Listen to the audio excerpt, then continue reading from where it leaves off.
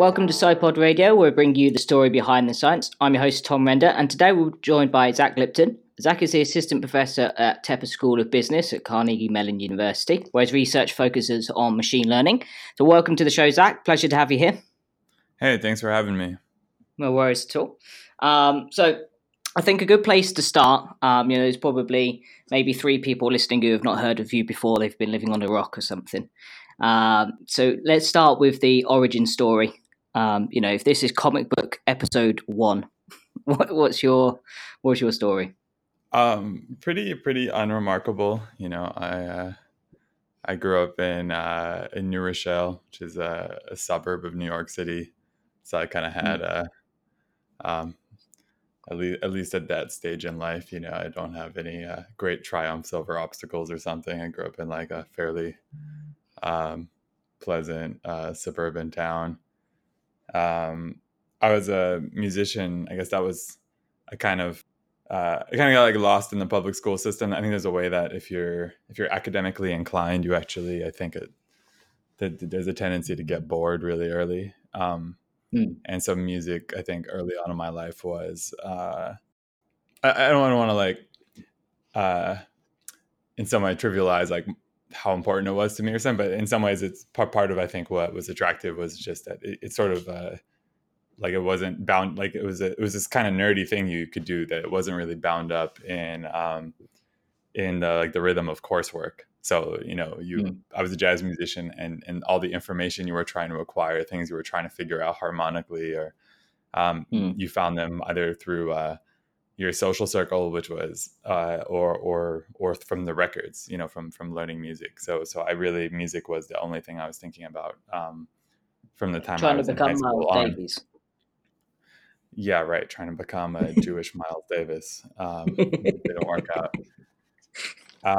Yeah, and I guess I never loved the idea of music school the same way. Like I kind of like I think part of maybe it was just like part of what I liked about music was, I think also jazz music. I think there are other things, like I think maybe more like European music has a more natural relationship with the conservatory type environment. But I think jazz music, there was something kind of weird about, like, you have these people with like PhDs, like who, often were not the stronger players, who were like having a lot of the prominent teaching posts. I think that's changed a bit recently. And so it seemed like this very weird, unnatural fit of music and academia. And I kind of liked, I did my undergraduate at Columbia University, and I think part of what was attractive there was basically living in New York and being able to have my kind of like autonomy in music that wasn't kind of tied to the institutional structure. But then I got to spend my academic life taking courses in math and economics, and that was what I did for my undergrad. Okay. And so I was just a musician until my mid-20s, late 20s. But at some point, I learned how to program. I taught myself just to... I took a couple classes undergrad at some point, like a little bit too late, like summer after junior year or something. I was like, oh, wait a minute. That was maybe what I should have done or something. Yeah. The thing about the computational way of thinking that, once you kind of understand like how to represent something, in terms of data structures and manipulate, start thinking about like the fundamental structure of tasks, which is what, algorithms research is. There's something kind of really powerful about that just in general as a lens for thinking about problems. So I found that kind of alluring, but it was too late to change my major. So I just kind of thought about doing a joint, like whatever, but then I let it slip and got more interested in playing music again. And it was only like when I was 26, 27, and I was living in the Lower East Side, and I was living in this, nasty, smelly, rent-controlled apartment where, like, I think the strategy of the landlord was to let like enough mold grow that everybody would leave, and then they could like declare the building blighted and rip it down and rebuild it and then jack up all the rents or something. So I was just kind of miserable and unhealthy and wasn't feeling good. And a friend of mine did a PhD in Santa Cruz, which is the most beautiful place in the world. So I like came out just to hang with my friend, who's a great composer and pianist now, named Tobin Chodos. And he's back then he was a jazz musician primarily. I mean, I think he's still a great jazz musician. But he decided to go to grad school for music, which, again, like music academia wasn't what I wanted to do. But just the experience of going out and spending 2 weeks with him, like he had gone to UC Santa Cruz before. We actually both wound up at UCSD together a couple of years later. But I just went out and visited him. And there was something just about spending a couple of weeks just hanging out with PhD students and just a certain environment, something that I had been missing about being out of school for 5 or 6 years, just a bunch of smart people reading a lot and then arguing with each other, like felt like home. It's like a very New York perspective on what academia is. Yeah. So basically I just came out, I had this picture in my head. Like I honestly, I didn't know I had taken 2 computer science classes and learned how to build a couple websites. So I really didn't know anything, but that experience of just being in like the whole package, like being out, I hadn't really spent that much time in NorCal before. So just being in like, being out in California on the beach, it's like beautiful weather, beautiful people. And by beautiful people, I mean, it's just like a healthy feeling, it's like, oh, the food is fresh. Like 90-year-olds look like they're 20. And I just, had this feeling of like, I want something like qualitatively like that. And I came back, I was like, I'm going to do a PhD. And I was like, in what? And I was like, we'll figure it out. And I broke the lease on my apartment. So they let me get out early. I signed up to take the GRE. I developed a couple close friends who are professors, just kind of socially. One in particular, who's a biophysics professor, Julio Fernandez at Columbia. And I had built a website for him, and then we stayed in touch, and we would just like have coffee, and he became a little bit of like a mentor to me. So I had some sense of what academia was like just from hanging out around his lab. And we talked about it, and he had been telling he's the kind of person in my life who was always like, oh, you should go to grad school. He's like, before up to that point, the one person I knew who thought that was a place where I belonged. So I came back to him, I was like, I think I want to go to grad school. And I was like, well, maybe I should do, my only contact with it was hanging out in his biophysics, and maybe I should do what you do. And he's like, you don't want to be horrible, don't do it. Like, you don't, like you have no wet lab experience. He's like, you're going to spend 7 years learning how to pipette, and then you're going to be a slightly useful lab tech. And by that point, you'll be 40 years old, something like that. I was like, basically like, this is a good game if you get in and you're rolling with it, but you don't want to not know what you're doing. So basically he was like, I guess he knew that because I had figured out how to program to build his website. He's like, it seems a bit more of a more natural route to go. Kind of a ticket.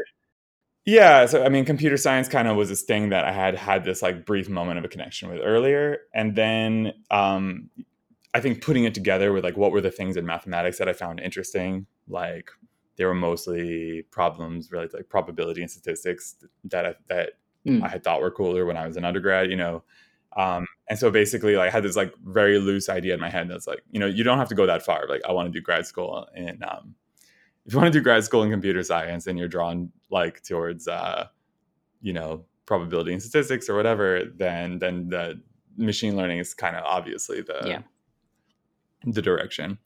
So I like, it came together like very sloppily, but like very quickly. It's like a very specific thing of like, I'm going to move to California. I'm going to figure out how to make myself a little presentable. And then I'm going to get into grad school and do a PhD in machine learning. But I didn't know any machine learning. Like, it was really crazy. I just like had never implemented a single machine learning algorithm in my life. But that was like the quest. And I think the turning point was just like, once I made a decision to leave and I left home, like that was the thing. I think if I stayed in New York, I would have just kept doing the same thing for the rest of my life. But there's something about changing your place. Like my family had an old like Toyota Corolla, and my folks let me borrow it. So a friend came with me, and we drove across the country, and we just road tripped the whole way there. And then I was the first time in a long time that I wasn't trapped in a New York lease. So I biked the California coast and, did some fun things to get out of my system. but I was like very clear, like this whole vision, like I'm gonna move to California and do this thing. So like the day I arrived, I became a California resident. Yeah, and then I lived in San Francisco for a year, worked with some startups eventually. Well, lived in San Francisco for a little while, and then moved across the bay to Oakland. So the jazz guy from New York moved across the country and then worked in tech in some startups by the coast, chilling. Yeah, I think up until that point, that's not so unusual a story. Like I think a lot of jazz musicians have the aptitude. Like people always like to do this music math thing. It's kind of bullshit. Well, forgive my God, I gotta I'm on the radio. Gotta watch my mouth. I mean, I know a lot of I know a lot of tone deaf mathematicians, and I know a lot of musicians who are not, especially mathematically inclined. But I think there is something sort of more about that is a bit natural about being a good software developer. That's like not so surprising that you see a bunch of jazz musicians who these days I'm seeing it more and more who their like moonlighting gig is they build websites or they do a little software development because there is something creative in it and there's something nerdy about it, and then there's something about like that requires you to be a bit autodidactic, I think, to stay current. Well, that is a natural fit. Yeah, I think that's a big part of it, right? Yeah, I don't think it's that unusual to. Yeah, I think where maybe I'm more unusual was like going whole hog into academia, and then, I think up into the point of like being involved in some startups or whatever, I actually know a lot of musicians who've made that. I think if you're going to be in that kind of sector and you want to disrupt it, you have to have that flair of creativity. Otherwise, you're just not going to be able to. You're just not going to be able, you're trying to solve problems for an area which is still amazingly new, where people are trying to break new ground and do things that have never been done. So if you've got zero creativity, that's just not going to happen. You're just going to reinvent things that have already been invented. So I think it is an important element to have that level of, well, there are rules, but where can we break them? Yeah, like I think I think that's part of it. It's hard to say. Like I think that could come from many different places, and I don't want to be like. I think there's a little bit of a cliche of like, I'm a musician, so therefore I'm whatever, and I don't, like I'm so creative or whatever. I don't know if that's really true, but I think there's maybe something that just, like research is a community that sort of necessarily values novelty in some sense. Like what you're doing is like some like multiplicative factor of like how useful it is and like how the extent to which it hasn't already been done before or something like that. So I think like just looking at things a bit differently is valuable, and maybe having a different background or getting in late kind of changes or makes it easier, but if only because you don't know what the main thing is. Like when I showed up, and it was very different from when I was in music, even because I think when I was in music I was very conscious of who my peer group was and like whether I was kind of where they were or not, you know what I mean? And that means that you're thinking about the things that are like the milestones. It's a very conformist way of thinking, right? You're like looking over your shoulder, like, it's people I grew up with, they're playing the Village Vanguard now, they're going on tour. Like, am I in the, it's like, that's not a creative place to be thinking. I think I was actually maybe a little too aware of that. And one thing that was maybe liberating, so I don't know if it's as much even being a musician, it's just being like an old person. That like I showed up in PhD and a lot of these cats are like 21, 22 years old. And I was like 27, 28, and I had lousy programming skills and I hadn't done any math in 7 years, and I had 0 papers. So I showed up and I wasn't thinking like, I gotta catch up with these guys. It was like that ship had sailed. So it was more like, hey, I got health insurance. They're paying me like a monthly, other people came from like a Google gig and so they're like, oh, PhD is a big sacrifice. But I was thinking like, they're paying me like $2,000 a month to just to read and to have like a kind of like opinions and to like try to prove stuff occasionally. And it just seemed like the greatest, coolest gig. And I just got into it. Not really thinking like, not thinking like, oh, I'm going to be like the best, or even like I have a chance of getting a faculty position or something. More just thinking like, this is a sweet gig and a nice opportunity to to Yeah, be a source of that's really entropy interesting and because that's such a cause some different trouble. story. If you, I think you look at most of your peers, I bet not many of them have that kind of gap. And there's so many people who hit 21, 22, where they feel like they've got to have everything figured out, and there's all this pressure and stress of what you're going to do. And I think it's a really nice example of where you just don't have to know. You can just do whatever, try some things, go here, go there, and wait for some inspiration to hit you in the face, and then you can decide. Yeah, that's for sure. I think, I think PhD. Well, I think this all the incentives are wrong in the educational pipeline. Like, for Yeah, example, we really care about like blemishes, right? So like, especially everything from like through middle school, high school, college, and all the like straight middle of the road career paths, like the most, med school, law school, like they look for um unblemished, like they, like for example, the yeah, very notion of a grade point average, right, is so screwed up, right? Because the truth is, if someone's done something great in the last year, like, show me someone who was like lousy 3 years ago and amazing last year, and it's like I'll prefer that over somebody who's just been very consistent in a way. It's like, because research, you're sensitive a mm, little bit more to the trajectory, like where's somebody heading, and you're also more sensitive to the max, not the mean.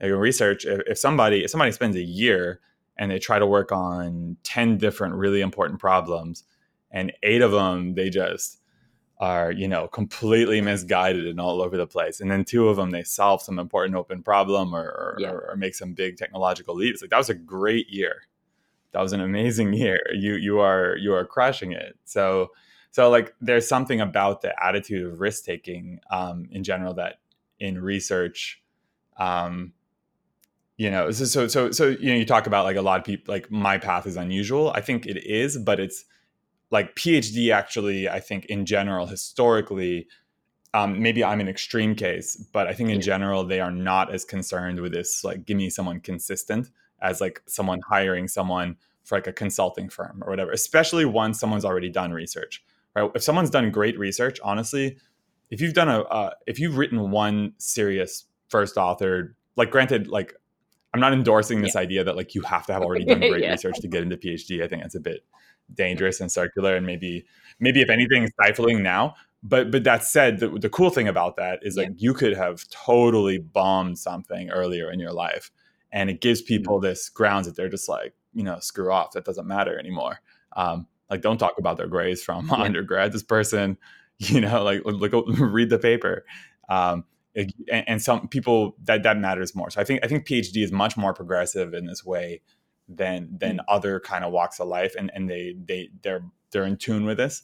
Um, but that said, right, it's like in order to tap into that, I think it often ends up relying that you've already somehow had access to being able to do research. Which, granted, these days in machine learning, there's never been more access, but it's still there's like a privilege imbalance between someone who was on the path, and someone who around great researchers at Berkeley and connected in that way, versus somebody who's trying to figure this stuff out on their own. Like the probability that they're going to wind up with a few important yeah, papers to yeah, their name when absolutely. they're looking to get Okay, into and grad so school is what did you vastly look to different. study then when you got to doing your PhD? I mean, God, I had no idea. I just was like, I'm going to do machine learning. And if someone said when I was first making that decision, someone was like, well, what is a Bayesian network, or what is you know softmax regression, or so, very simple models, I wouldn't have known the answer. But uh, I did know that I was interested in problems relating to medicine. So that was kind of my I had that, and the other thing that I had maybe that was unusual among science PhD students, was had a reasonable amount of command as a writer. And so my statement was technically Well naive, written. but the yeah, it was constructed with reasonably coherent prose, and stated kind of medical problems I was interested in. Thought could these kinds of predictive tools could maybe have an impact, and that made me appealing potentially. I didn't get admitted to Mm, CMU, I didn't get admitted to Berkeley or MIT or whatever, but people who were, and anyone who then, and I think that's still the case of like, the schools they could just take only people who've like either won an Olympiad or already published a top Yeah. paper. It's very difficult to get in. Even when I've been involved in admissions, it's very hard to push back on that, just because when you're looking at people side by side, it's hard for people to overlook that. But I think you step out just a little bit, and that's changed. I think across the board, it's gotten more competitive than when I applied. Like, I don't even know if that ladder still exists for people like me today, or people who today are like I was then. I don't know if, they might have to go through a master's degree first or something, or have to cast a wider net. But back then, if you step just outside the very most competitive schools, there are a lot of people who it's like, well, do I want to take someone who's a known quantity that is, so-so, or do I want to take a chance on this like wild card? And I think like what I was able to offer is like there were a few people who reached out to me specifically because of my statement.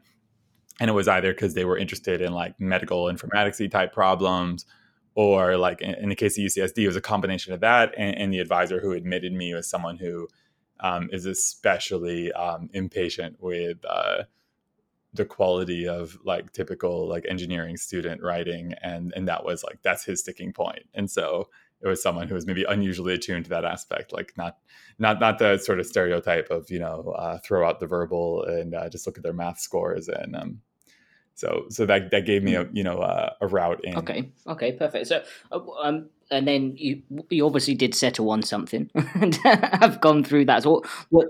Oh yeah. So what was I interested in? Yeah. So basically, I got admitted. Sorry, we went a bit far. So basically, I was admitted because I wrote this statement saying I was interested in working in medical problems, and they matched me up with something called the Division of Biomedical Informatics. And they had this grants, basically like a 3-year fellowship for students that they could award to some number of students. And so they were looking to hire someone. They were looking to back somebody. They often like drew their students from bioinformatics or from the med school. And they had been looking to draw someone who was like a core CS student. And I was admitted through CS. So basically, I got hooked up with this NIH training grant that gave me like a 3-year fellowship to work on medical informatics type problems, but it was like a pretty open mandate. And then like very, very shortly after I joined PhD, my advisor got hired by Amazon as a like director of machine learning. And so I had a lot of time. I got lucky that, one kind of wacky idea that I had, because I didn't even know how to build the models themselves, but I noticed there was something very wacky about the way that people evaluate their models. So we got to write one paper together, because I kind of was able to crystallize this idea and like work out the mathematical details, and we published a paper. But then after that, basically my advisor left and was at Amazon, and it was sort of in this moment of do I try to find another advisor? Do I just am I going to be remotely advised, or am I going to be just kind of like on my own doing my thing? I just kind of, I think some, there's something about being PhD that's like, it's a little bit like going on a walkabout or something. Like some people have an advisor that really coddles them, or like basically hands them on a silver platter, like their first couple papers. It's like, this is an idea. It's going to work. I can help you work out the mathematical details. I need you to implement the code or something. And in some ways that gives them a huge leg up, because they get running, and they've been represented at top conference, and then they get a big internship or whatever. The flip side of it is like there's a potential that you don't ever become a truly independent researcher. And I kind of just had this like early point at like, spring semester of my first year, I was basically kind of on my own. And, my advisor was relatively hands-off in the first place. But then after that, it was like, we would chat, a few times, maybe once per quarter or something, right? So I was basically just doing my own thing.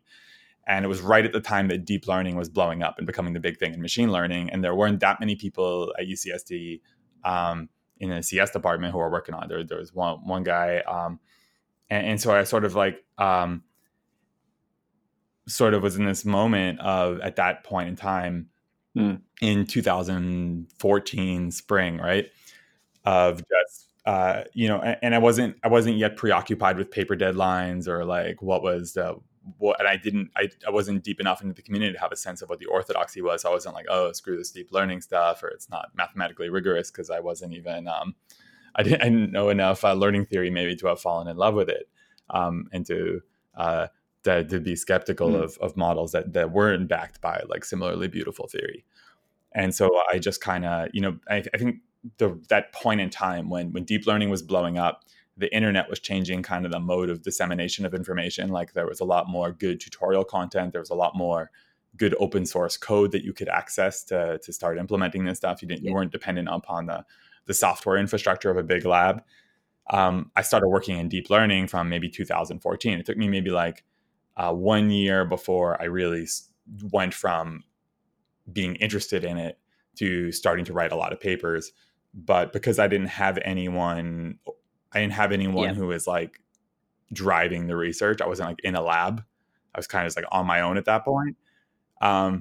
Once things clicked, I then became very productive because like once I got a paper in a top conference, it was like a collaboration that I had forged. I built the connections to get the data from, I had implemented the models. I wrote every word of the paper, and like once I'd gone through that process and finally cracked it, then it was like, well, suddenly it's like, well, I could do this again. And then suddenly, so I suddenly was in a point where I got, at least on paper, a lot more productive, even though like that year of, PhDs like that, like when you're writing papers is in some way not when you're doing the work. You sort of like getting the payoff from everything that you learned, everything you built up to over some previous period of time when you were, like the moment when you're pushing information out is partly like reflecting the work you were doing when you were taking information in. And so I actually came full circle and got back into healthcare stuff because like deep learning was the big thing methodologically, but everyone was applying it to images and everyone was applying it to natural language technology. And then I had some friends. I had a friend who was a PhD student at USC, David Kale, who had been a data scientist at Children's Hospital Los Angeles. And so we started thinking at the time that like recurrent neural networks were changing things in speech recognition and language modeling and natural language translation. These are models, recurrent neural networks, that sort of are really great at capturing sort of sequential structure. Yeah. So you could think of a sentence as a sequence because it's a sequence of words. And previous approaches to machine learning typically would deal, like if you're doing classification of sentences or something like this, you would basically find some way to like smush the sentence into just a fixed length vector. So you do something like a bag of words. You would just say, for every word in the vocabulary, how many times does this word occur? Right. So you would like lose all information about the syntax, the structure, the very order of the words was like obliterated in that representation. And then you'd feed this into like a classical, as support vector machine, logistic regression, whatever. This would be like a standard way of doing text classification. Then that was considered really hard to beat. And suddenly recurrent neural networks, basically what you do is you preserve all that structure. And what you say is, hey, I don't need to represent the whole sentence as a fixed length vector. I can break it up into a sequence of inputs where I'm gonna have one input per word. And then the model is gonna, basically process this data by ingesting, one sequence step at a time, one word at a time. So we were thinking, hey, instead of thinking about words, what about these children in the pediatric intensive care unit? And David had these deep collaborations with CHLA and already had access to some data. And we were thinking, could we use recurrent neural networks to do things like predict diagnoses, predict mortality, predict length of stay? And so we came up with a way of modeling it with recurrent neural networks, and all these other interesting issues come up when you're dealing with time series data that are different from natural language data. Yeah. Like, you have all these different variables like blood pressure, heart rate, whatever, but they're measured at different intervals. So some things are measured frequently, some things are measured infrequently. In any given time window, some things might observe, some things might not have been observed, in that particular interval. So how do you deal with like sort of formatting this data in such a way that the model can process it? But we had like a series of papers where we started off with some reasonable heuristics for how to do it and ended up getting some results that were a lot better than the classical results. So these were like the first paper, to our knowledge, that was using sort of like modern recurrent neural networks on multivariate clinical time series data. And that kind of became, I guess, a big thing in the like machine learning for healthcare type world. And then that opened up all kinds of other, potential collaborations, and so yeah, I think from that point, I also, because I sort of was a little bit advisorless earlier in PhD, I had a lot of freedom to sort of rotate in and out of industry. So I only did a 4.5 year PhD before I got this faculty job. So, Okay. and that basically meant that it was like 3.5 years into PhD when I accepted the job. But basically, from like that second year on, I spent my Yeah. first summer at Microsoft Research in Bangalore, which is like a normal thing, do an internship in PhD. But from like the second summer on, I was at Amazon Core Machine Learning. Then I was back at Microsoft Research, this time in Redmond for 6 months. Then I moved over to Amazon AI, where I still consult Mm. with them. Back when that team had like a handful of scientists. And Anima Anandkumar, who's now a Caltech professor and director of machine learning research at NVIDIA. At the time, she had just come to Amazon AI and was building a team. And I kind of had this kind of mobility because I don't know, I was just had been kind of independent, and there was nobody was really telling me what to do. At that time, I had taken on a co-advisor at PhD, but who was very you know. Kind of gave me a lot of freedom. Julian Macaulay, who does a lot of great work and Mm. like big data and like recommender systems and social network type research. But we connected, and I learned a lot from him about how to do empirical work, and yeah, it just kind of became this sort of blur. I just started, once I became independent, I started being able to collaborate with lots of different people. It even changed the dynamic because like once when I was at Amazon, we were building this team really fast, and there were a lot of interns that we had who didn't, someone had to like direct them in research. And weirdly, like the thing that a lot of people were like missing was choosing, like identifying an important research question, deciding what to do next, writing a paper, the things that like normally an advisor is doing for the student, but I didn't have anybody to do that for me for a lot of part of PhD. So I sort of naturally stepped into this role of Yeah. like being an advisor, even though I was an intern, I was like advising other interns. And so at some point they just were like, and then I got a faculty offer at Carnegie Mellon, and they were just like, "This is ridiculous. Let's just make you a full time scientist." So I spent my last year at PhD also simultaneously being a full time scientist at Amazon AI, and then came over here. So that's my whole story. Okay. I mean, that's that's quite a very. That's just very unusual. Yeah, it's not how things often go, and even once you got more onto a pathway, it's then chopping and changing left and right. So I suppose that really leads us because you were talking a lot about sort of the machine learning for this medical place, and then the AI stuff as well. What do you think the sort of key learnings were in terms of the research? What did you discover? What kind of application does it have? How does it affect average people, or the businesses that you're working with, and those sorts of things? Well, machine learning is having a huge amount of effect in the world in a diverse set of applications. Part of what makes it hard to reason about or think about is like from a standpoint as like a citizen or a regulator, is that it's not like weapons technology where you're like, what is this? It's an explosive. What does it do? It kills people. Okay, like Mm. we got to figure out how this technology is going to be applied to kill people and limit the number of people that get killed. Right? It's like Yeah. some technologies that have a very clear use, a very clear like anticipated. Machine learning, it's very hard to come with very, what you want as a regulator is to be able to not to have to come up with 9,000 rules for every single um, per industry, per day of the week, per state, but you like to be able to say, oh no, like this is what you can and can't do with a gun. And the problem with machine learning is that it's being used for almost everything, or at least if not for everything in almost every industry. It's being either applied or misapplied. Mm. So like it's just crazy, right? So over the last period of time, machine learning is now, and not just, there was always maybe even aspects of machine learning or pattern recognition in a lot of these systems, but sort of the modern approach to machine learning of like fully data driven systems with a very very minimal amount of human prior coded knowledge are now being basically what drives almost all speech recognition. It's what drives almost all machine translation. It's being used to recognize faces in surveillance systems, but also on Facebook to help people tag photographs. And so, it's what is used to determine whether email is spam or not. It's what's used to recommend advertisements or to like curate products for you when you're using, say, like Amazon. And you look at the personalized recommendations. Yeah. The star rating is now like a personalized star rating that's I don't even know, and I couldn't tell you if I did, but like what the exact recipe is of how that problem's formulated. But it's driven, it says when you go on the website, by some ML algorithm that's trying to learn from data. So the technology is used everywhere, and we basically have one great hammer, which is we're really good at making predictions based on historical data.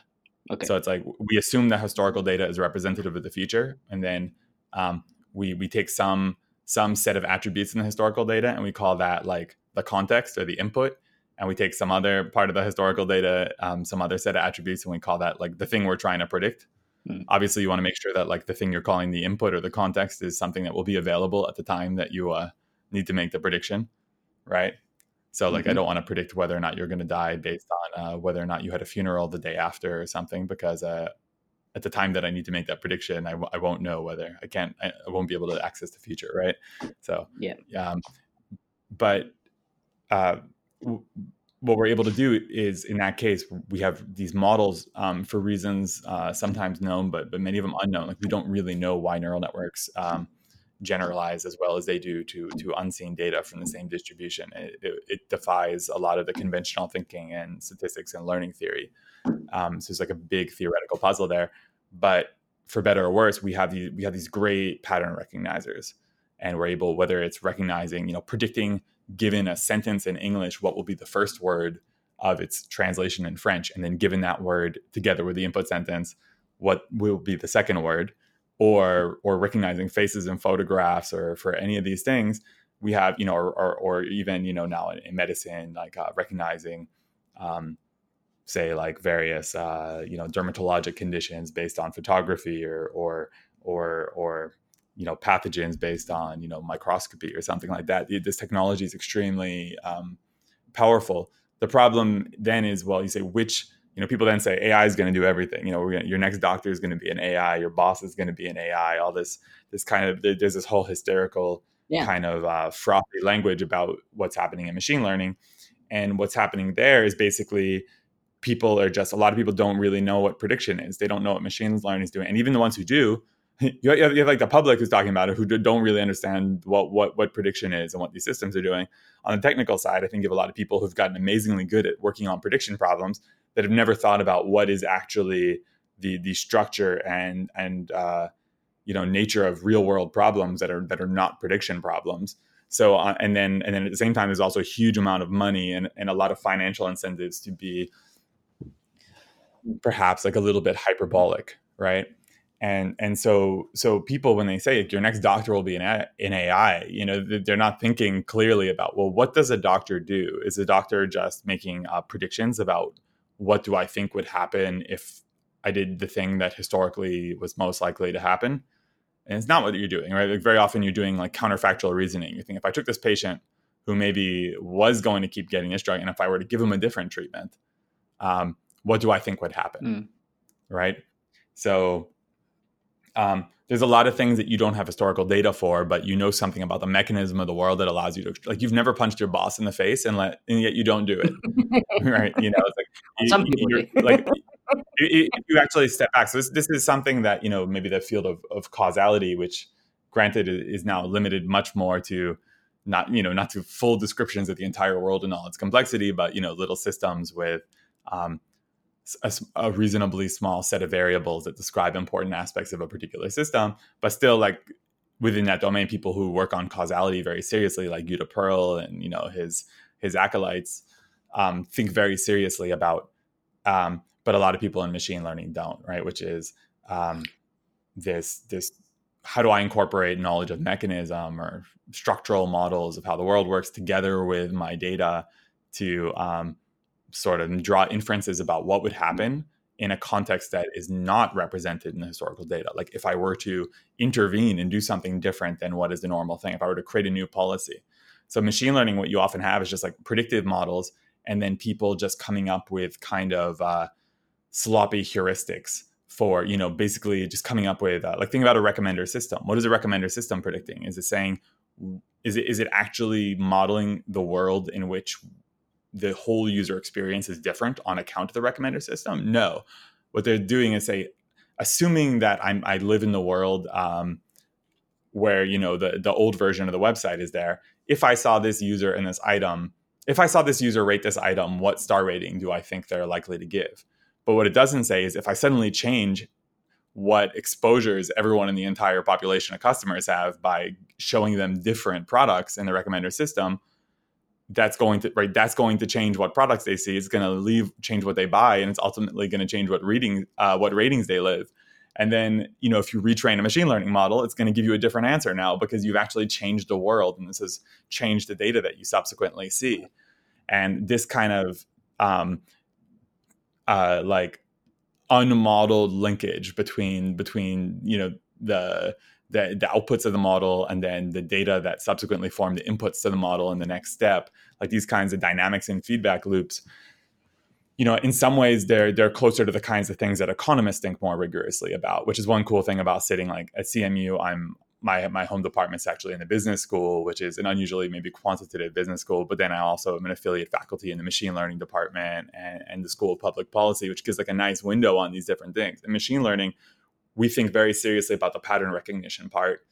In business, they think very seriously about incentives and feedback loops and systems and where, you know, what's the equilibria, right? And they think about these mechanisms and, you know, game theoretic or otherwise structural modeling type approaches, but they don't necessarily think about the role that a pattern recognition system has in driving the decisions that form part of this loop.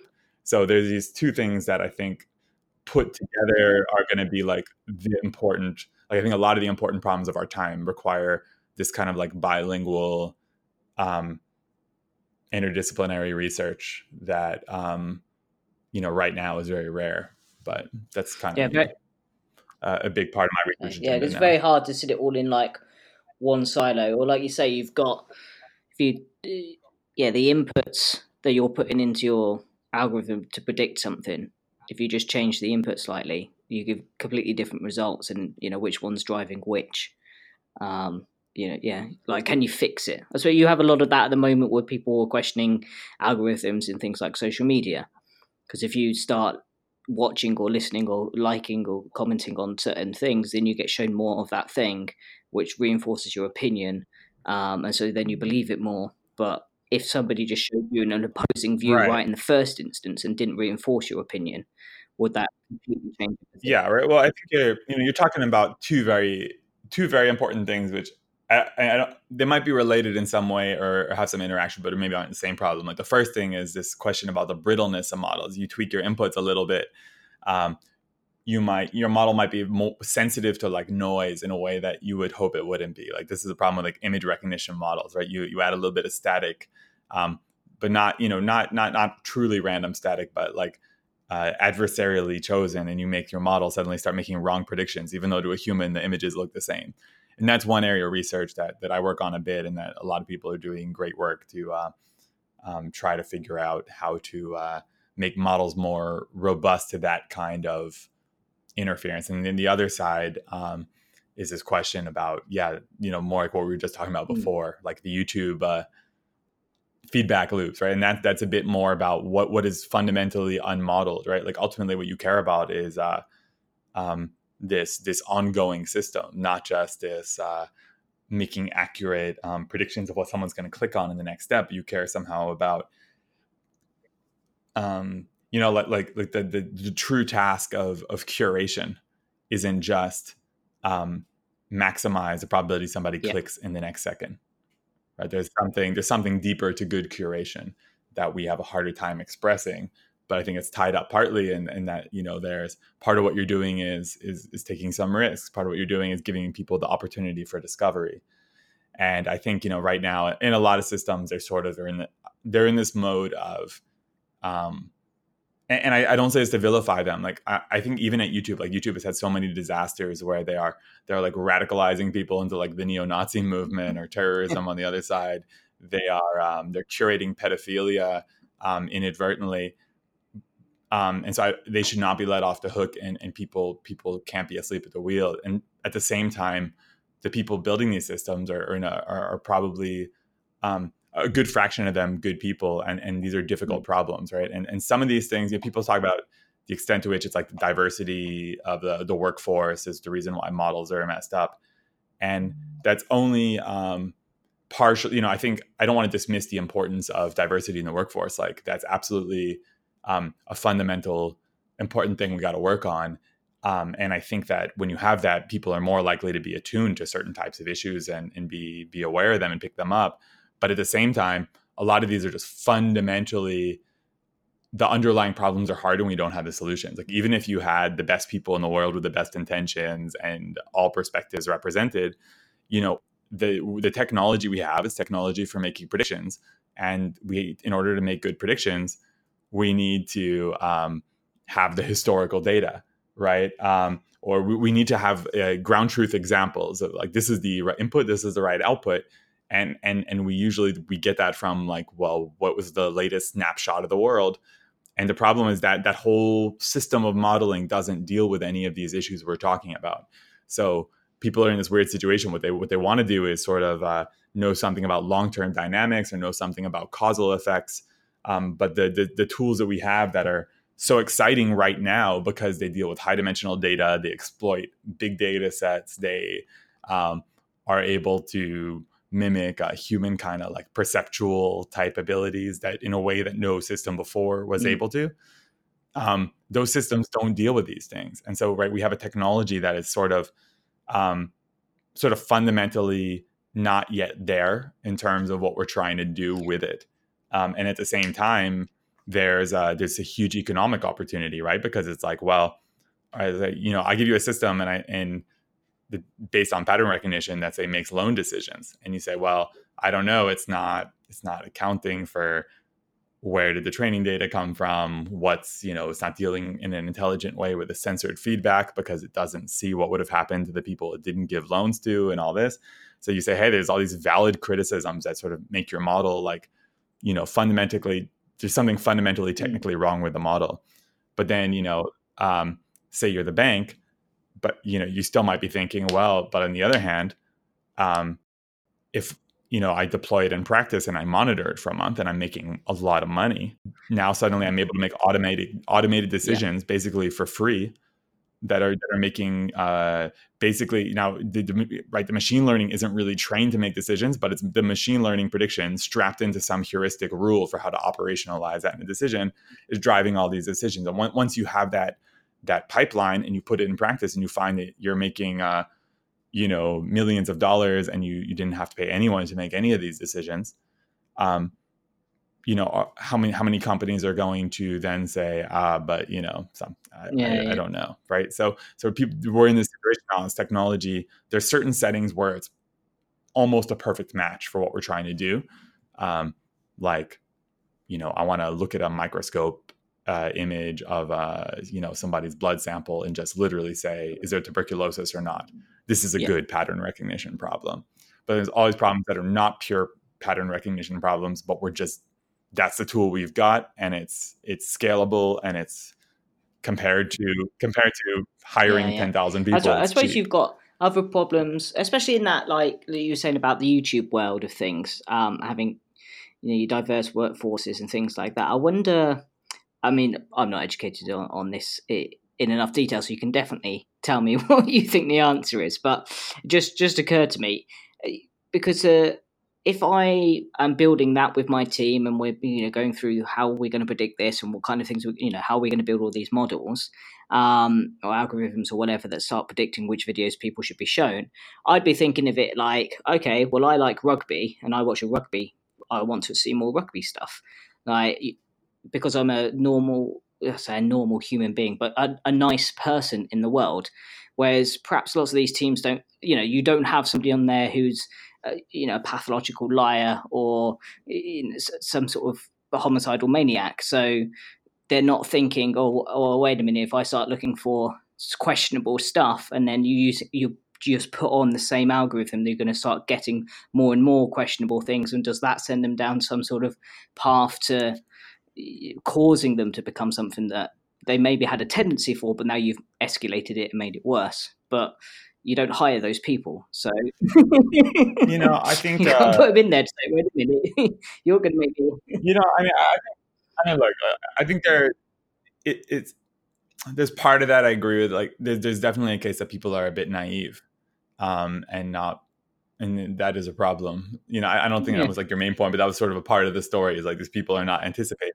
But the part that I disagree with is that, like, you know, you're like, well, they're naive and therefore they're not anticipating what some pathological human is going to do when they interact with the system. And the problem there is just that's not like your main problem. That's just one issue.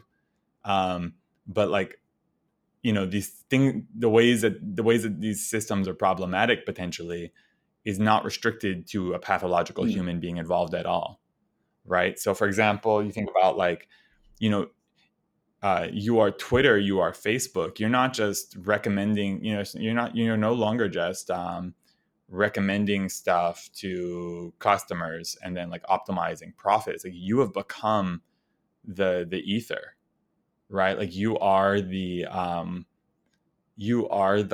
medium through which information can flow in society. And so think about like the phenomena of kind of well-documented phenomena of filter bubbling, where basically it's enough that you already Mm. see the people who you follow, right? But then on top of that, you see this people you follow, and specifically those posts that you're recommended to click Mm. like on. And so you have the natural dynamics, just the basic primitives of the social network of, like, you follow certain people and not other people. Okay, that already puts you in networks, but so does reality, right? Like, I don't have everybody's phone number in my phone. I have people that I either work with or like or am related to. So like, we naturally have some kind of filter bubbling. We already have some kind of filtering that happens naturally at a social level even before you introduce this technology. But then we add this like lighter fluid on it, right? This accelerant that says, not only that, among the people that you associate with, we're going to show you only those things that we think you're most likely to Mm. have maximum engagement with. And what are they looking at? They're looking at clicks, they're looking at comments, they're looking at whatever. And so they're prioritizing some set of content over another, potentially creating this way more siloed environment than like sort of would naturally happen without the predictive algorithms. And that has consequences. Like, the important thing that I'm trying to express, that has Mm. consequences in and of itself, even if you don't have a bad actor.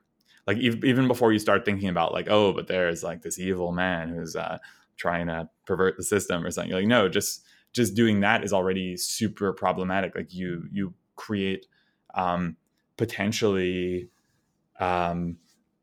you pose a sort of fundamental threat even to democracy, right? Like, this is something that I think, if you go back and like read, I've been reading the writings of I had the privilege of participating in a workshop that was organized at the Simons Institute for Theory of Computer Science a couple of weeks ago. It was about race and data and technology and the ways that it can exacerbate certain iniquities. But one thing that came in addition to the many, many, many things I got out of that workshop, which just brought together this amazing group of academics from across a bunch Mm. of disciplines, was I got to meet Martha Minow, who was the I forget the title, president, dean, grand important person Mm. at Harvard Law School until recently. And I just read a draft that she had written specifically about kind of the evolution of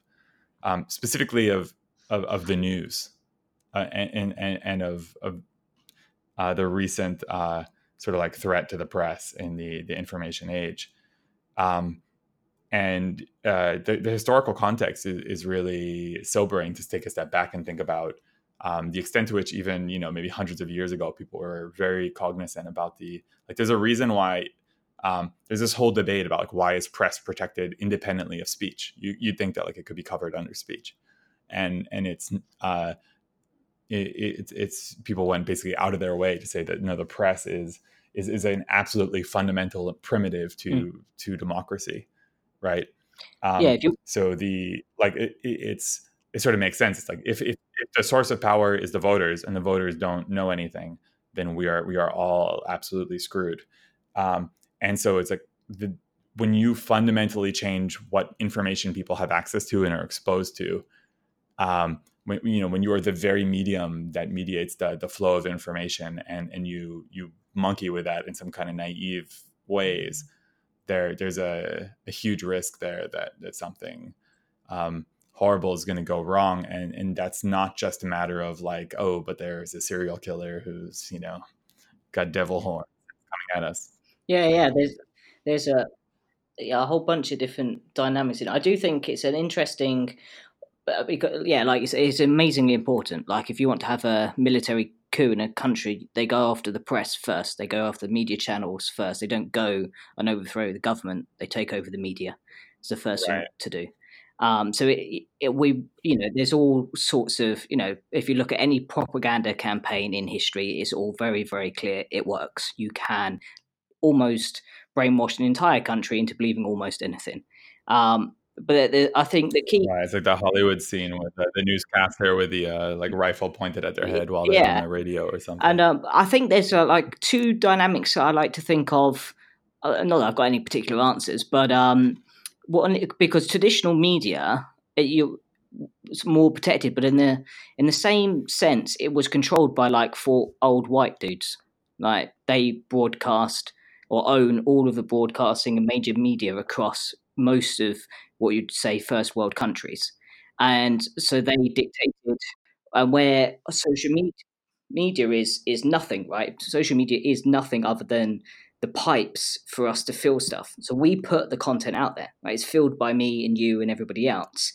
And so there is an argument in the other way of, yes, obviously we need to look into algorithms and how they're put together and are you influence people. And then on the other side, I think there should be something around the education to people to say you are now reinforcing your own opinions. And if you're not making a diverse clicking options on different things and having a look at various different media sources, you're doing this to yourself because you put it out. I think you have to be careful with that though, right? Like you can't underestimate the role that what determining what people see plays.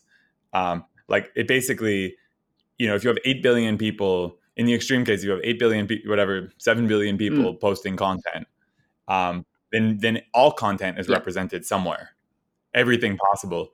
So sort of curation becomes everything.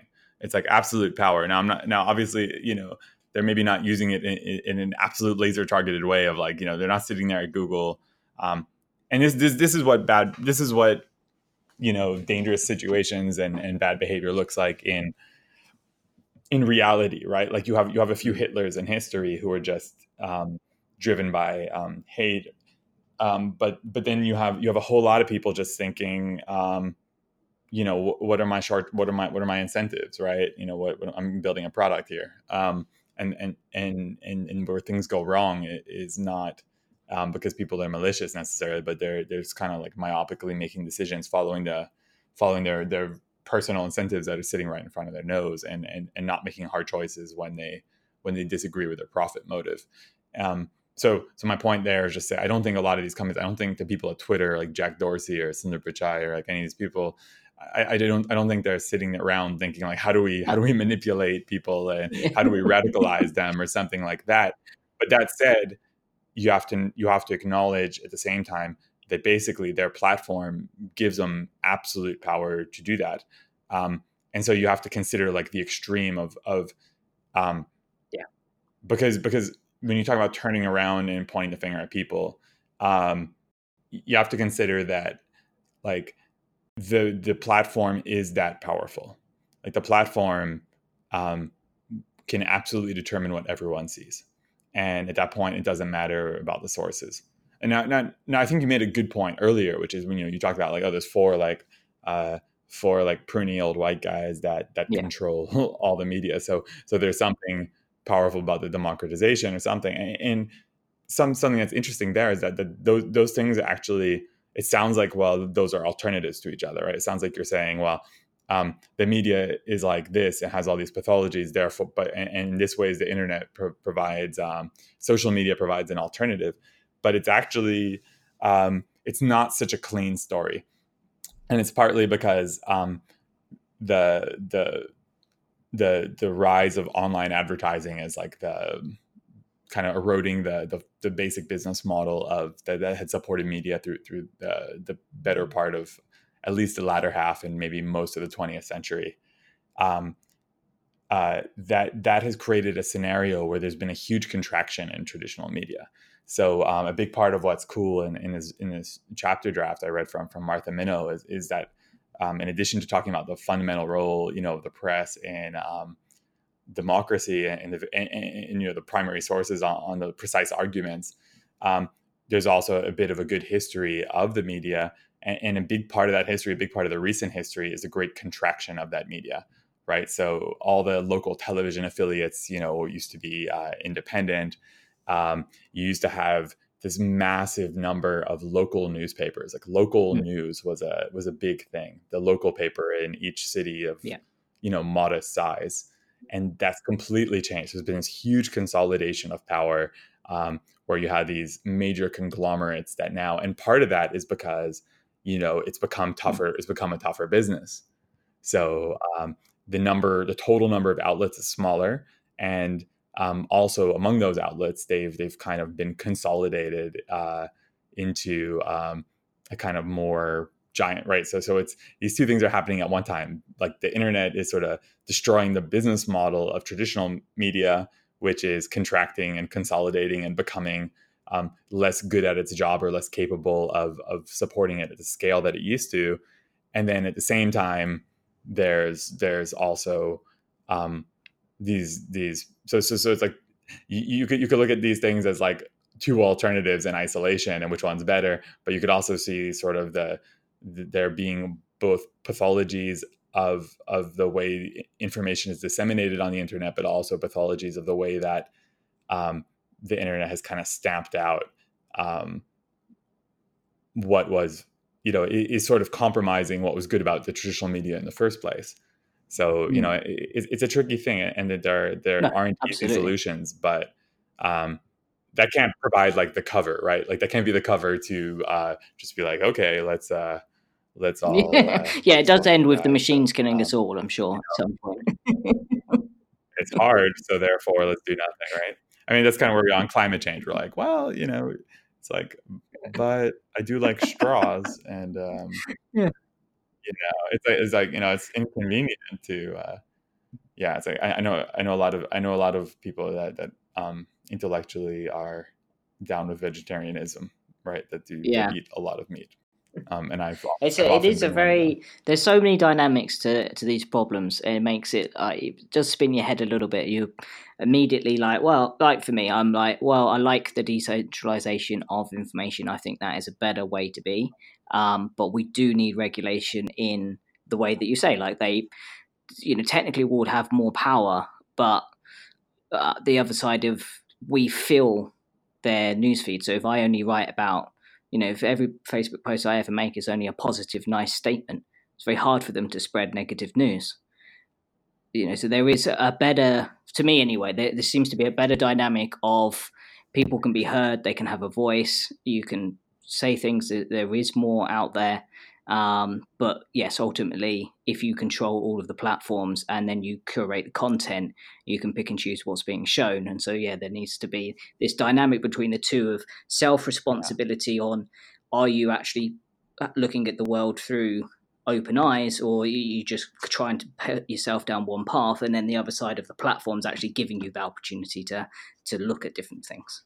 Right. And there's really, there's some obvious choices that are just not being made because they're not profitable, but there are also some just really difficult choices in there. Like I think you kind of, if I interpret it correctly, I think what you brought up kind of highlights a tension between, thinking kind of top down about what is the impact of your platform, and on the other hand, a danger of censorship, of getting too involved in determining the precise content of what people say or what gets circulated.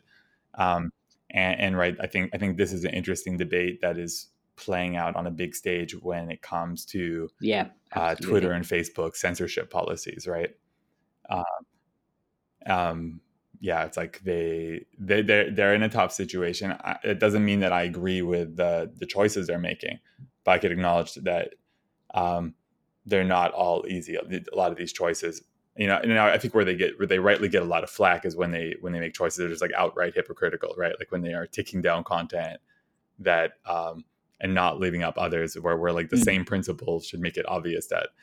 But part of that is them being sloppy and not caring. And part of that is, like, okay, once they've made a decision to start taking down content, what are they doing? It's like they're Yeah. like, that's not a machine learning problem. So what are they doing? They're like hiring just like thousands and thousands of people, like many of them living in these like horrible conditions and spread out all over the globe. And they are spending their entire days like glued to, I don't know if you've read any of these stories about the people who like their job is to be like a Facebook censor or something like this. And that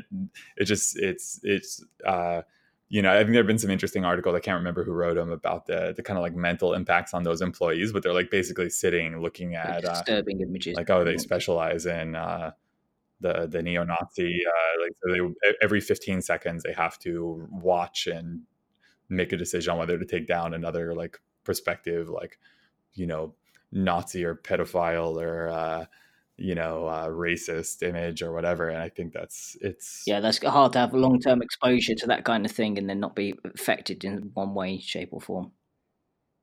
Right. It's a horrible thing for the people who have to do it. It's maybe a necessary thing for the platform, and then scaling that up from zero to something that is not just exists, but kind of somehow coherent and consistent across the entire system, is just such a huge challenge, right? And you've always got to be pandering to, like, I suppose, political correctness. Like, you think, like, this is a stupid example, but just to illustrate the point of right now, if you were showing people videos of people being beheaded, everybody's like, that's terrible. But yet, a few hundred years ago, people went en masse to beheadings, and it was a social norm to do. So I mean, that's quite extreme, but you've got to, then, are you giving people the option to see things that they do or don't want to see? Or I think we got to be really careful with the term political correctness. Yeah, you know what I mean. Like, I think there's a way that it's, I think there's a way that there's a way, like, to me, the distinction is not the, like, was that a norm ever in the history of humanity? Like, I think there's a big difference between correctness and political correctness. And to me, the kind, like, I think when you see like some comedians that I respect, or maybe some of the public intellectuals that I respect talking about political correctness, the right kind of gripe about political correctness is this like disingenuous sort, right? It's like, it's not about what is right or moral. It's a notion of like pandering, of someone making a calculate, like what's bad about political correctness is it's not like you've thought. What makes it political correctness to me and not just correctness is like when it's someone's making a decision purely based on like gauging how the wind's blowing or the like rules of the social club that they are in, right? And that it's not, it's disingenuous or something like that. But that's a big difference between, like, to me, taking down beheading videos isn't a matter of political correctness. It's not like, oh, I have to, in order to, the kind of like, pretentious rules of the high society I'm in, I have to pretend not to approve of beheadings. But we all know it's, it's like, no, beheadings are problematic. Yeah, I mean, like I said, like it's not a great example, but the thing is, like, that's a very extreme example. But the point is, it's like that happens in the world, and if you take it off of every media platform and people don't know it's happening, we've seen that in history where like mass genocide has happened and nobody knew about it. Sure, right. Because it wasn't allowed to be publicized, and so if it's not being, because you get that on the other side, don't you? Something like the Me Too movement has created massive awareness, and now people are like, hang on a minute, this is ridiculous. I didn't, who knew that was happening at that level? And it's like, oh wait, and now there's change being made.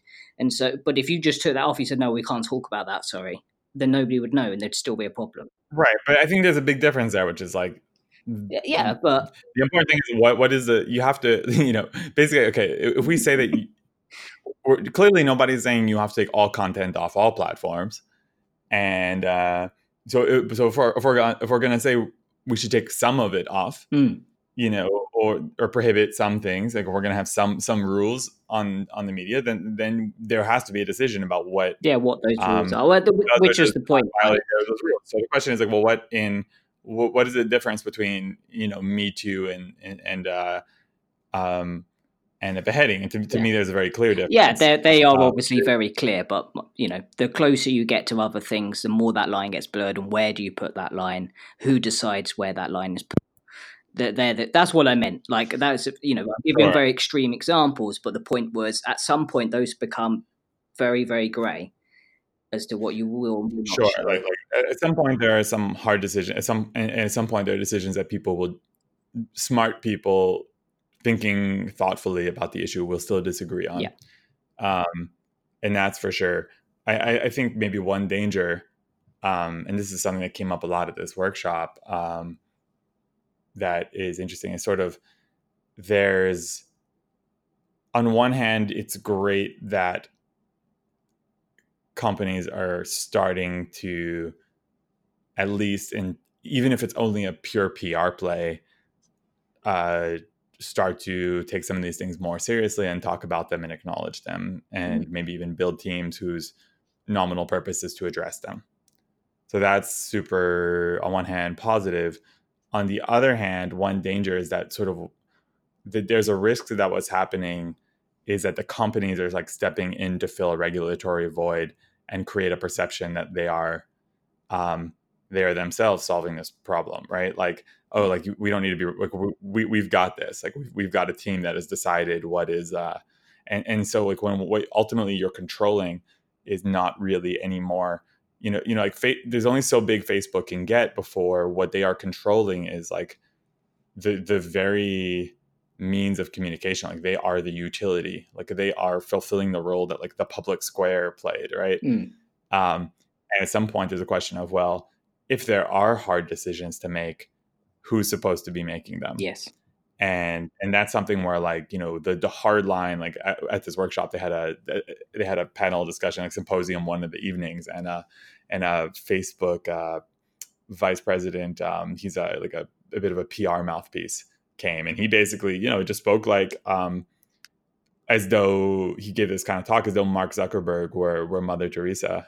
Actually, I don't know, Mother Teresa's maybe become a more controversial figure in posthumously, but he spoke sort of as basically like he spoke as though Zuckerberg were like a public servant who's as though that even if he was a great guy, right? Like, and I'm not saying he is or isn't. That's not kind of my point here. It's like he is the officer accountable chiefly to shareholders of a for-profit company whose main job is to deliver profit. He's just not. That's not what his objective function is.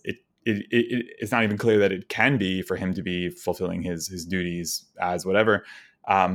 And so there's this danger, like there is this narrative, but like this guy, the main mouthpiece, I forget his name, Schrage, something like that. No, I'm not sure. Yeah.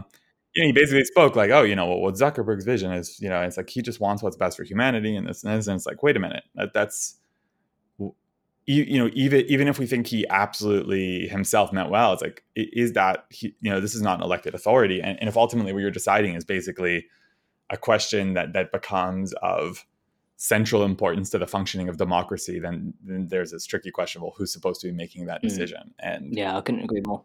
It is very because I have a lot of empathy, I suppose, more for somebody like Mark Zuckerberg, because you do get penalised in that, and there's there's always sort of twofold to everything, but because his first priority will be the consumer. Like if you leave the Facebook platform, he doesn't have a business, so he has to make it the best experience possible. But like you said, that best experience possible is then to drive revenue for shareholders more than it is anything else. So to be a good guy and communicate great press, that's not what he's trying to achieve ultimately. So there's always going to be, you don't want to say hidden agenda, but yeah, how can he self-regulate himself? How that makes sense. I think we should be clear that like the first priority is the shareholder, right? Like let's it's that not to be too cliche, but it's that that has become a cliche in the like internet era, and I think it's a little more nuanced, but there's the if you're not paying for it, you're not the customer, you're the product. And I think, obviously maybe it's a little more subtle or whatever, but I think it's absolutely important to say, like, you just said, like, the first priority is the customer. It's like, no, the second priority is the customer. Like, but the point is, like, the customer satisfaction, the customer, whatever, that is downstream of the first priority. Now, it might be that he's taking a long-term vision on that first priority, which is making the company profitable. And that might involve not totally, preserving customer trust now. So you're not just, cashing out now at the expense of the future. Yeah. But that's still important to know that that's not the first priority. That is still like a derived objective that is secondary to your first one. And that's not a function of him being evil or whatever. It's a function of him even just doing his job. But we have to think, therefore, how can we... like, monopolists are doing their job, right? They're not. It's not that like a monopolist. I don't think the narrative on monopoly in the United States and in the law is that the monopolist is necessarily evil, right? It's that hey, this is what we call a market failure, right? I was in the business school. I could pretend to be an economist now, but right, this is the case of the market, like classical economic theory, contrary to maybe like what you would hear from like the more extreme wings of the Republican Party, doesn't say never regulate anything. The market, always is right. It says, hey, the market achieves certain efficient outcomes. In order for the market to be efficient, though, we have to there has to be certain kind of conditions to enable the flow of information. There has to be perfect information. There has to be perfect competition. There have to be all these different things. There's a bunch of ways things break down. One of the ways things break down is you have economies of scale. One of the things break down is you have a monopolist. There's all kinds of ways that basically that things go wrong. And in this case, it's right. Yeah, the narrative isn't that the heads of large companies are evil, but it's like once they're in the position of being a monopolist, then things are tricky. I think where things actually are very unique to our time, and there's I just started reading, so I don't want to pretend that I've read it or to speak on it with authority, but there's an interesting new book by a former, I think, Harvard Business School professor and sociologist named Shoshana Zuboff, and it's called The Age of Surveillance Capitalism, and it's about precisely this kind of the way large tech companies operate now, and it's she makes this really interesting point, if I recall correctly. If I'm misattributing it and I read it somewhere else, then don't come after you, vandalize my Twitter page or something. But I believe to me this is a point just very early on, like in the introduction of, traditionally we think of monopolists, like the whole conventional theory on monopolists is the reason why monopoly is bad in conventional economic theory is because the monopoly is inefficient. Like basically the monopolist, it gets to be a price setter.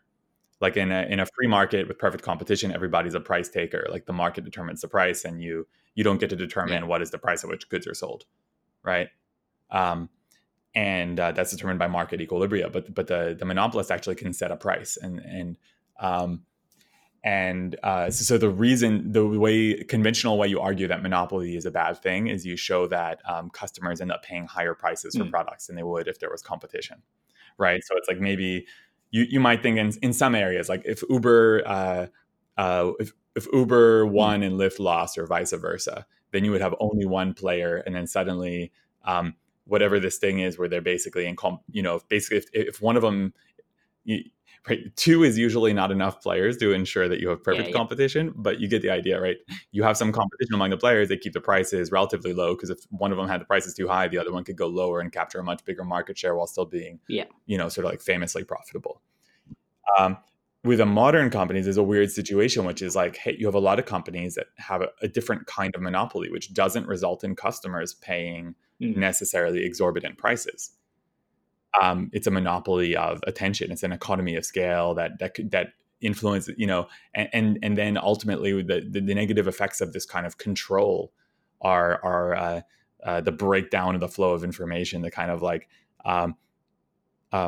privatization of all human communication, and all I think where the book gets into it also is this system of like concerted behavior modification and surveillance, but that doesn't necessarily actually result in the customer, say, like paying exorbitant prices for goods.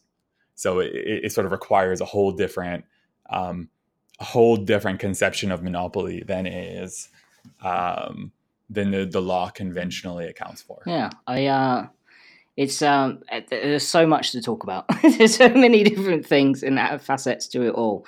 I'm getting conscious of time. I realised we're running a little bit over, but it's very interesting. I'm very passionate about the subject area because I think it's interesting, and there's no real answers yet. So there's a lot of discussion to have. But just I suppose some closing thoughts, or if people have been quite inspired by this, they want to reach out to you, get involved in some of the things that you're doing, or things like that. Do you want to just let people know how they might do that? Yeah, sure. Well, I am a millennial according to Wikipedia, so I do have a Twitter account. So it's just my name, Zachary Lipton, and I usually try to keep it topical and post about the kind of issues we discussed today about maybe like technical research, but also kind of socio-technical type problems, and try to spare people. I don't post photos of my dog. I also don't have a dog. And I also run a blog called Approximately Correct, and I started this in 2016, back when I was at Microsoft Research, and I still keep it going today. But I think a lot of people encounter headlines in like the New York Times, or even trustworthy sites, but then certainly like also at all over the media. I think the wider, even more undisciplined media, where there's this kind of like messy or incorrect coverage of AI and what it is, and I try to maybe write for a more general audience, often about these kind of socio-technical problems, but also doing some amount of trying to do a little bit of whatever, Jon Stewart, the AI media, and so yeah, that's Approximately Correct, and you can subscribe over there, and that's always a tough thing because I value the outreach, but I'm also conscious that I'm a scientist first, and so I don't want to just become a pundit as much. That could be fine. So I don't post that often, but if you subscribe, then it's valuable. The 1 month when I have something important or salty to say, then perfect, great. And I'll link them up in the description of this show as well, so people can get straight there and get in touch and subscribe and things like that. But I want to thank you very much for your time, Zach. I really appreciate the discussion. I think it's very interesting. I'd certainly be keen to bring you back at some point as well as you progress through your career, and then see what you've done so far. Sounds great. Thanks for having me, Tom. No worries. And thank you everybody for listening along. I'm glad to have you here as always. If you have enjoyed today's show, please make sure you do like and leave us a comment on what your thoughts are on these topics and these areas. Make sure obviously you're followed and subscribed and all those good things. But thanks again, and we'll see you again next time. Thank you so much for joining in today's episode, and if you're thinking about an audiobook for your own research, please visit www.scipod.global, that's scipod.global, and find out how we can help increase your science impact. Bye for now, and catch you again next time.